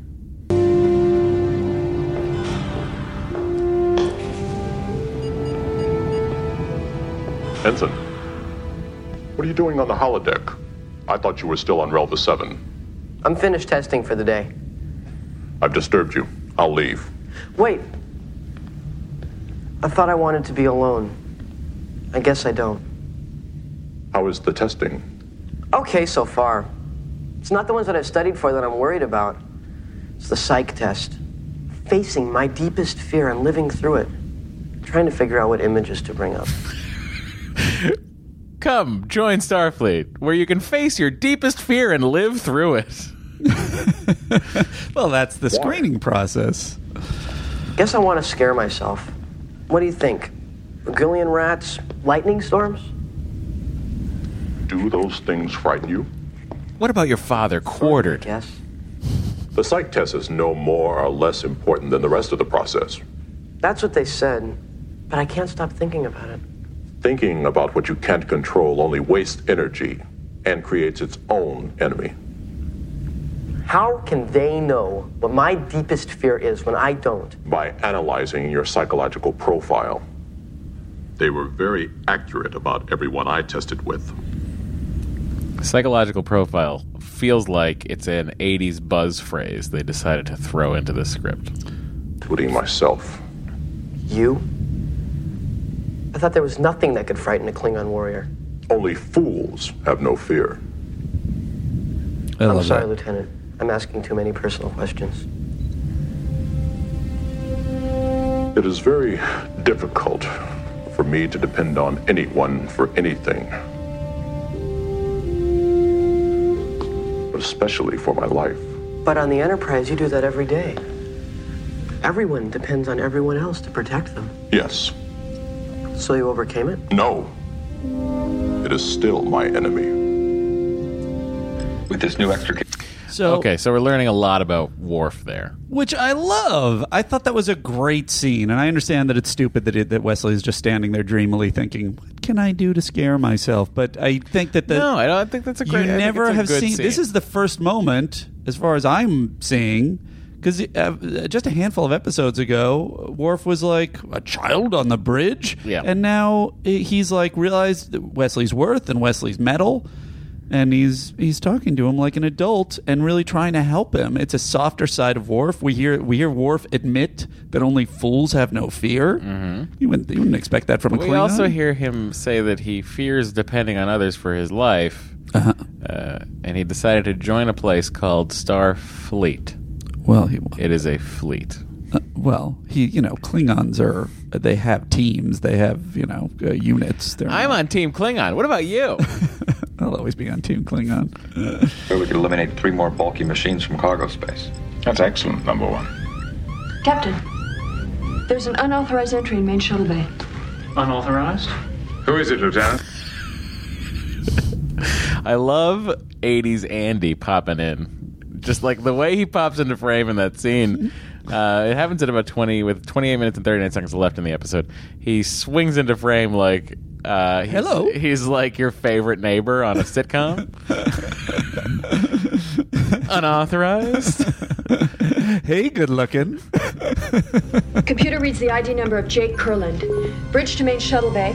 Mr. Kurland, this is Lieutenant Yar. Respond. Isn't that area secured?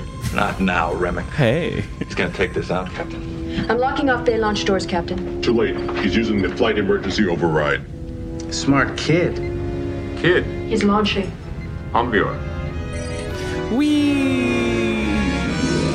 I was just voicing the shuttle. Lieutenant Yard, open channel. Enterprise to shuttlecraft. Mr. Kurland, this is Captain Picard. Mr. Kurland? Captain, I'm going to Beltane 9 to sign on to a freighter. Tell my father I'm sorry. You can tell him yourself. In person. Bring that ship back at once. No. I can't face him. I'm leaving. Choice. Which is what? Captain, he's unbalanced the dilithium reaction. I lost power. All he's got left is his maneuvering jets, Captain. At this trajectory, he'll enter the atmosphere and burn up at an altitude of 200 kilometers. What do you think of Picard's hand on his face thinking? I enjoyed it. Bothered you? Too much? A little bit too much. Little bit too much. Now he's taking even Patrick Stewart to task in this episode. Tractor beam? Not possible. He's too far away for positive lock. He's out of transporter range. Disagree. If you can transport someone from and to the surface of the planet, he is not far. He's not farther than the planet at this point? No. All right. Well, yeah, that's ridiculous. How do you know he's not farther than the planet? Because he's going to crash into the planet. You're right. It's ridiculous. Captain, you are completely responsible for that boy's life. Good catch, man. man. Get out of my way and keep quiet. I will have you removed from the bridge. All right, Patrick. I like that he Patrick Viewer on shuttle cockpit. Visual on main viewer. Mr. Kurland? I can't get the engine started. What am I going to do? I'm going to crash. Mr. Kurland has an impressive amount of highlights in his hair. He sure does. I wonder if they were planning to bring him in as like the dreamier teenage heartthrob, like Wesley's the thinking woman's, the thinking teen girls guy, and he's the more heartthrobby. Oh, you're asking if they needed to hire a big dumb idiot? May. He needs another 50 seconds for the core to cool down before it can restart. Stay calm, Jake. We'll get you back. Please, help me.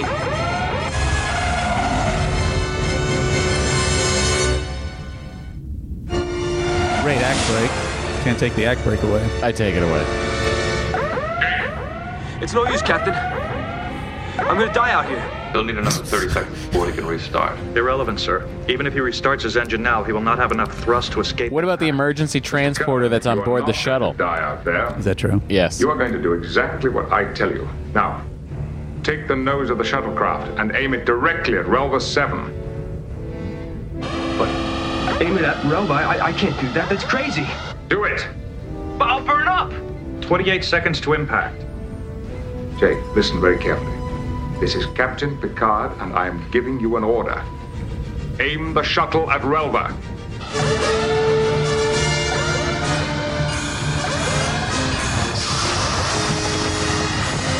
Okay. It's done. Good. Now, monitor your speed exactly. When The it hits lighting in points- this scene is very harsh. If you look at the wide shots of Patrick Stewart, you can see the lights reflecting in the back science stations. 020. I want you to restart the engine. And when I tell you, pull up hard. 020 speed. I also felt like the Captain I sure hope you're right. the scenes in the shuttlecraft actually struck me as very Battlestar Galactica-y. Point And even his outfit did. 009. 012. 6 seconds to impact. Hold on, Jake. It's going to be a little bumpy. 015. 019. Restart the engine now. Pull up hard.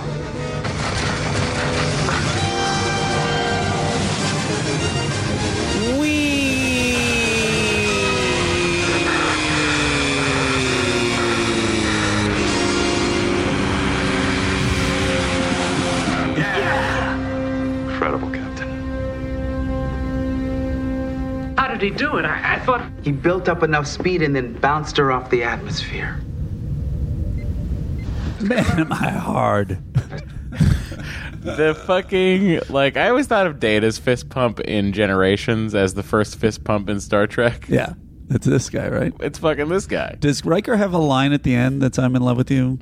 Picard, because he definitely looks at him that way. Oh my god, it's... What does he? Does he say something? Yes, Is there he something does. next? Here, we'll hear it right now. Okay.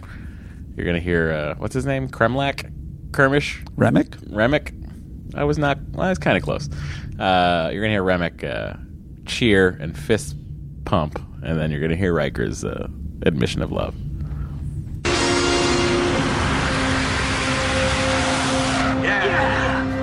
Incredible, Captain. That should be a sound bite somewhere. Incredible, Captain. I ship Ricard. Those two are. Patience, where is it? In love. That's my Andy's theory support this week. By the way, there's one other thing. Are you gonna get there? Yeah, I'll get there. All right. Would you like to hear the test that wasn't a test? Okay. Part End of 1. the corridor, room on your right, 104. Excuse me. You blocked my path. You Bulgarian sludge rat. I'm sorry. It was an honest mistake. I apologize. Is there a problem here, gentlemen? No, sir. How dare you? I am Rondon, you despicable melanoid slime worm! Liar! Who do you think you're bullying? You bumped into me. It was your mistake. You were at fault. Do you want this to become violent? Great performance by Will Wheaton there. Come on. Friend, I like you.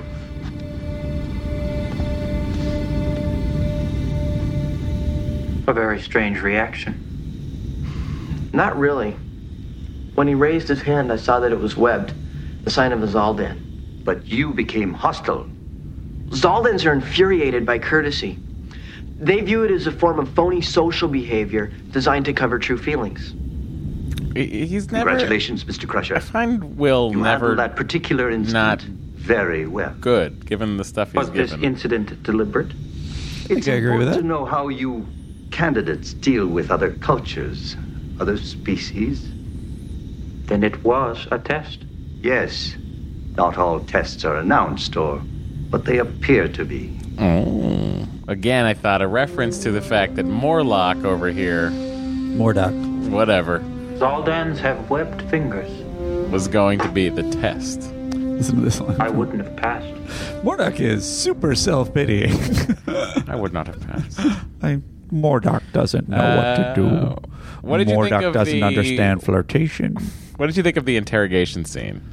Where it's cutting back to him and then turns back and it's a different crew member every time. I like that. I loved it. And that's the kind of directorial flair. There's also a later moment. So it's like... They basically, what we're talking about is you see, who's the one before him? Troy? Or is it somebody else? It's somebody before Worf that he's interrogating.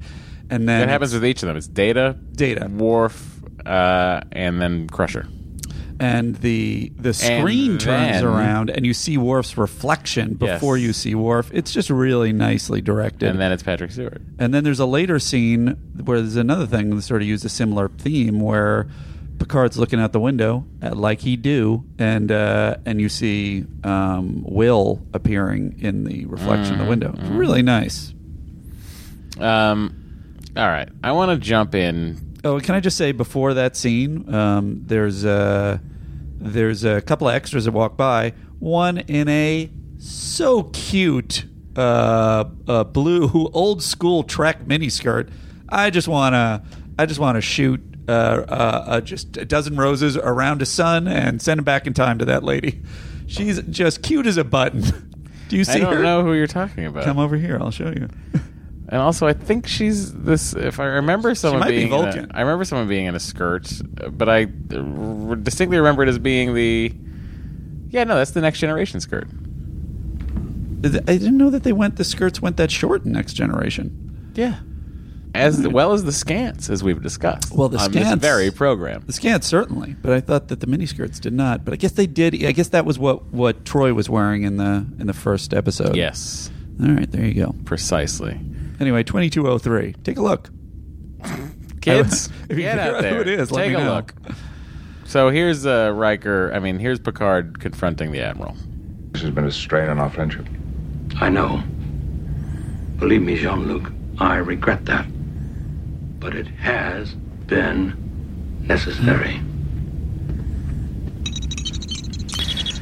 The test. We'll skip over the test, and we'll jump over. All I can say before you get off of this guy, Admiral Gregory Quinn was played by Ward Costello. Listen to this guy's backstory. Costello was born in Boston, Mass. Yeah. He served in the British Royal Air Force and the United States Army Corps during World War II. Following his tour of duty, he worked as a foreign news editor for CBS. He studied acting at the Yale School of Drama, and at the Old Vic and the University of Birmingham in England. He was in Newhart, Lou Grant, Firefox, Project X. I mean, this guy, he did it. And I think all that war background and everything, that's the kind of gravitas that he was bringing to the part, and you're seeing him face off with Patrick Stewart, and I don't know how you couldn't have been delighted with those scenes. I thought it was really, like, I agree with you in terms of the story issues, that it's not building to anything because we don't have the reveal at the end. This is not, I mean, none of this episode suffers because of performance. I just think the level of quality in this episode was considerably higher. Yes, but it felt like half an episode to me. The whole thing, every aspect of these stories felt like half an episode. But based on the fact that we've been watching episodes where both the story and the quality are subpar. True.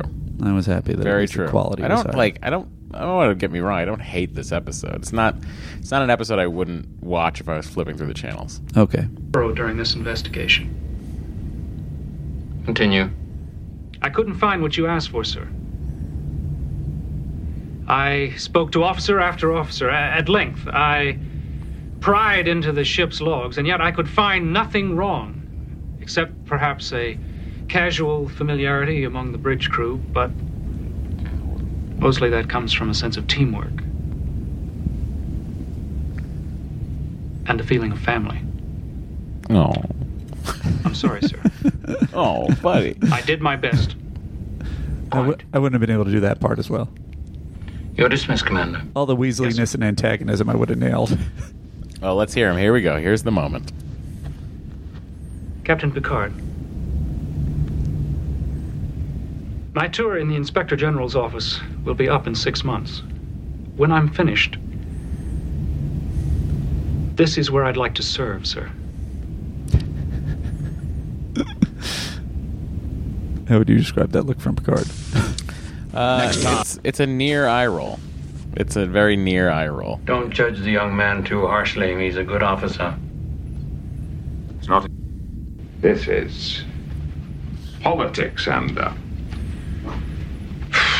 talking to my dog. I'm not good at politics. Surely there are others who are better suited. All right. Even if I am wrong. Oh, I disagree, Picard. You're very good at politics. You're maybe the best in Starfleet at politics. Isn't it diplomacy, though? Is there a distinction? Oh, you're right. I'll take it back. Okay. So Wesley has a test. I'm just wondering where your theory is coming. Well, my theory is that Wesley essentially lets Murdoch win. And so maybe I won't have a theory here, but I guess. No, are you play the? Do we got to hear the whole thing? It's not enough of it. It's just a support of the previous Wesley's psychopath right. theory. So then play one of the intro or the outro. I'll play the outro. Always the outro. Great, play the outro and then say your support theory. Shouldn't I play the outro at the end? It's the outro. Well, then say your support theory and then play your outro. Very good. So can I ask you, Matthew? Yeah, sure. If Wesley gets into Starfleet, will he hang around the Enterprise, or will he go to Starfleet? If Wesley gets into Starfleet, doesn't he have to go back to Earth? He has to go to Starfleet, yeah. Right. So how much damage can a psychopath do if he leaves the place where he's causing the most havoc? Well, I mean, I feel like he might have a nice shot at taking down the entire Federation. I don't think his plan is in place yet. That's part of my developing. Theory. I think that he's learning the weak points in the system and the protocols. He's sowing the seeds for some later thing, and you've seen the end of the series, so you would know better. And I feel like he intentionally blows this test. I mean, he hands it to Murdoch, and the trainer says, "Oh well, he would have won anyway." But I feel like he's been doing those little adjustments through the whole. Why would he do that unless it was part of Crazy Wesley's plan? Andy's theories are very interesting because he's really smart. All right, so Wesley's waiting for the psych test, and all of a sudden, an explosion happens in the environmental lab, and he goes to pull him out and try to save him, and when he does, you're essentially getting the same scene from Star Trek II where we go lights on and Admiral walks on the bridge. So this is Wesley finding out that him saving a person and letting someone die was his biggest fear. Performance? That was the test. Yes. A man could have died. Theoretically, yes. You had to make a choice, and you did. There's no right or wrong about it. Your greatest fear has been that you couldn't make that decision. Because of my father? Because someone made that choice. And my father died.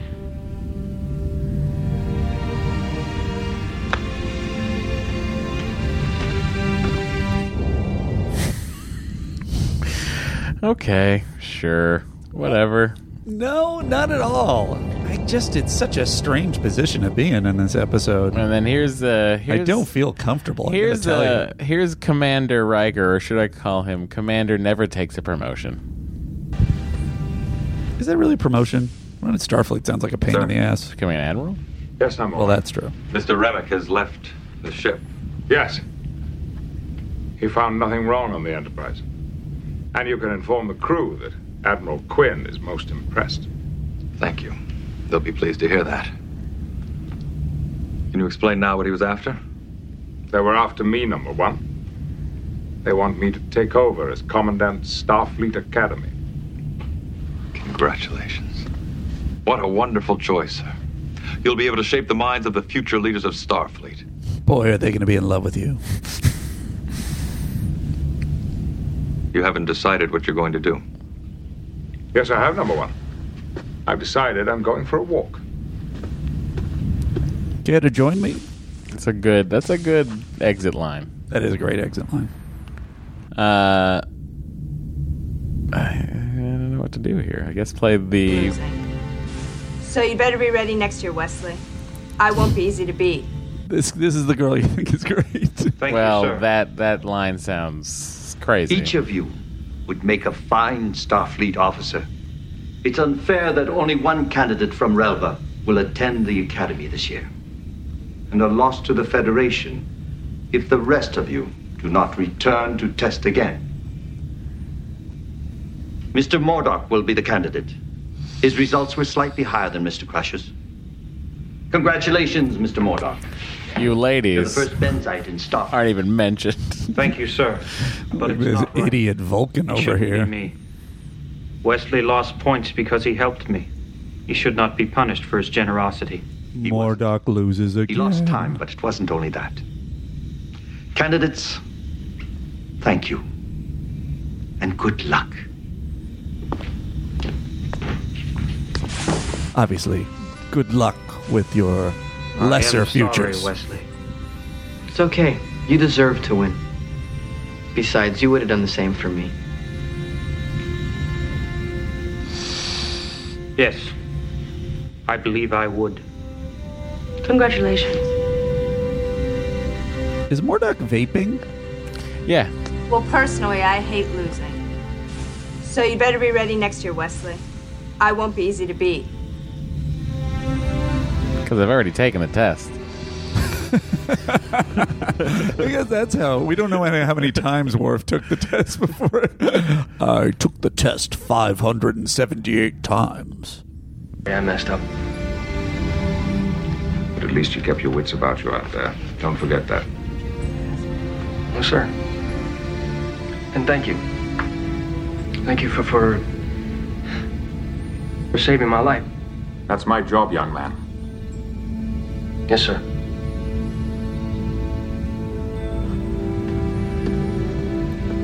I just like that moment. I like that moment too. It's Picard in a way you don't usually see him, which is dealing emotionally with the crew, which we've been told he can't do with children. He clearly can do it with young men, and which would probably make him a pretty good candidate for Starfleet Academy. yeah. Well, I think that's what is on his face a little bit is sort of and that's why I think this is such an acting clinic. No, I think it's more. Well, for me, what I'm reading from it is Picard thinking in his head, "I'm needed here."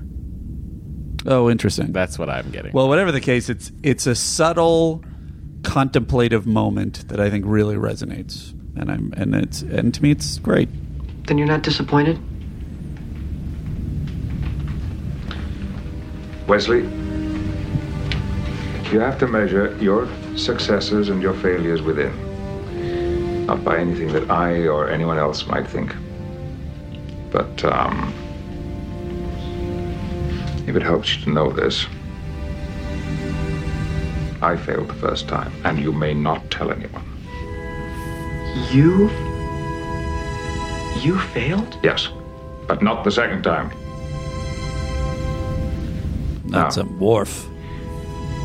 You do me the courtesy of joining us at dinner. I have to disappoint an old friend. I have to disappoint an old friend. Good line. Love it. Wish we could hear it. Because I spoke over it? No, because it's just the audio's like so. It's lower than it needs to be. I agree. Well, Andy, that's coming of age. Yeah. Picard stays where he is. He sure does. And Wesley stays where he is. Yeah, but there's trouble afoot, Matt. There is trouble afoot. And I can't wait for next week when they finally... Oh, no. Well, we're not going to judge just yet because we're going to decide something else first.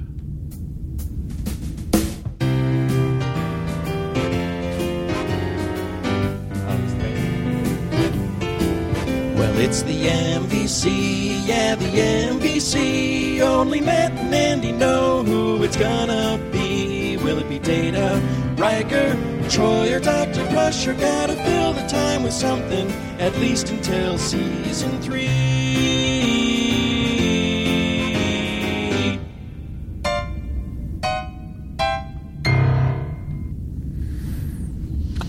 Interesting. I think I put my finger on why I don't like this episode that much. There's no... Thinking of this MVC situation, usually the MVC of the show so far has been someone who saves the entire crew because the entire crew is at risk.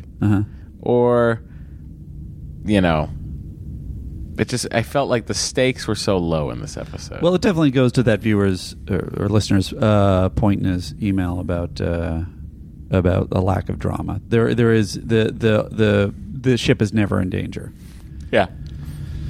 So, I mean, that being said, I guess there was one life that was in danger, and one person saved it, and his name was Captain Jean-Luc Picard. I think there's no contest, really. That is my answer. Most valuable crew member is Mordock. Mordock doesn't deserve it. Oh, no, Mordock, you do. Stop. Mordock is out of sativa in his vape. So I'm going to give it to Captain Jean-Luc Picard. And I'm also going to give it to Captain Jean-Luc Picard. I mean, I almost... The Andes. Whoa. I was going to say, I almost... Ranking. We're working on it. Yes. I was going to say, I almost could give it to Worf for having that conversation with Wesley. Oh, interesting. You know. But again, Wesley doesn't get into Starfleet. No life at stake. It doesn't really work out. That's true. So we're going to give it to Jean-Luc Picard, both of us. Yeah. I'm sorry. So I talked over the intro to the Andes, where we rate the episode. I usually go first. Andy having a little struggle with this one. I'm going to give it 3 Andes. Interesting. Just 3. It's just so fascinating. I definitely will say you have convinced me of this. I mean, I knew that story problems were there. And even the way that they structure Remick being turned around on Picard is he's turned around on Picard, and then in the next scene he's still hassling Picard, and he really should be turned around on him when he saves the shuttlecraft, and then in the next scene. Right. And so even that story sort of has some problems. So I agree with you on all that. But I enjoyed it. I thought that Hurley seems a little bit more sure-handed in this episode. The acting was exceptional. The effects and the thing with the shuttlecraft I thought was amazing. Like, what a great sequence. Yeah, I think the directing and the acting and the visual effects were all great. I love the conversation with Worf. I give it a 7. Whoa. I give it a 7. That might be this will be our biggest discrepancy in the history of the show, I guarantee. Yeah, I think you may be right. That's crazy. And now, Matt, let's take a look at next week's episode. Next time on Star Trek The Next Generation. Come on, let's go! The crew rescues Klingon fugitives from a war-torn ship. The captain wants those 2 taken into custody. But these warriors have deadly motives. Join us. Now, a sinister plot puts Worf's loyalties to the test. He has a phaser aimed directly at the dilithium crystal chamber. Brother, we have a chance! On Star Trek The Next Generation. Oh, boy. Heart of Glory. I, again, have no recollection. Looks great. A lot of Klingons involved, a lot of action. Who knows? Who knows what'll happen? Klingon action, everybody. Hot and heavy. Most of you probably do, but I don't. And Matt apparently doesn't. Nope, no recollection. This is that weird period of the first season where I check out. You check out? Yeah. Interesting. Or in the past, I have checked out of it. So that'll be... But now I'm engaged in watching, so... Yeah. Refreshing. I just feel like... it's like we're watching them both for the first time together. What if I was asking you a lot of questions about, how you were doing this podcast, and I just kept pressing buttons? This is what Kremlech was doing, or whatever the fuck his name is. Oh, you're podcasting? Very loud. You're It's podcasting? very loud. I'm going to tell you that, Matt. Sorry. Your bit was very loud. Oh, you're podcasting, huh? Now, what do you do when the podcast is almost over? I Well, everybody was appropriately annoyed. Uh-huh. And that's why Matt thinks that I would have been good playing it. 'Cause that is the effect I have on the people around me. Oh, okay. That computed. So next week, we got a fun episode with a lot of Klingons. The most Klingons we've seen to date. I can't wait. Me too. I'm just kidding. I can wait. Me too. Just trying to be positive. He's not going to try. I'm not going to try either. What's our email address? Our email address is sttncpod@gmail.com, or you can tweet or Instagram us at Star Trek TNC. I already told you about the number to call for your voicemails, and please go to iTunes and give us a review. We'd appreciate it. Please go to iTunes. Review us. Give us 5 stars. If you feel like us, it's appropriate. If you don't like us, I get it. If you want the show to continue, I get it. Well, I certainly get it. You know what? I've just had enough with all the negative Nancys out there. I'm out of here. You're being a real Mordock. Oh, Mordock left his vape thing here. I just disengage.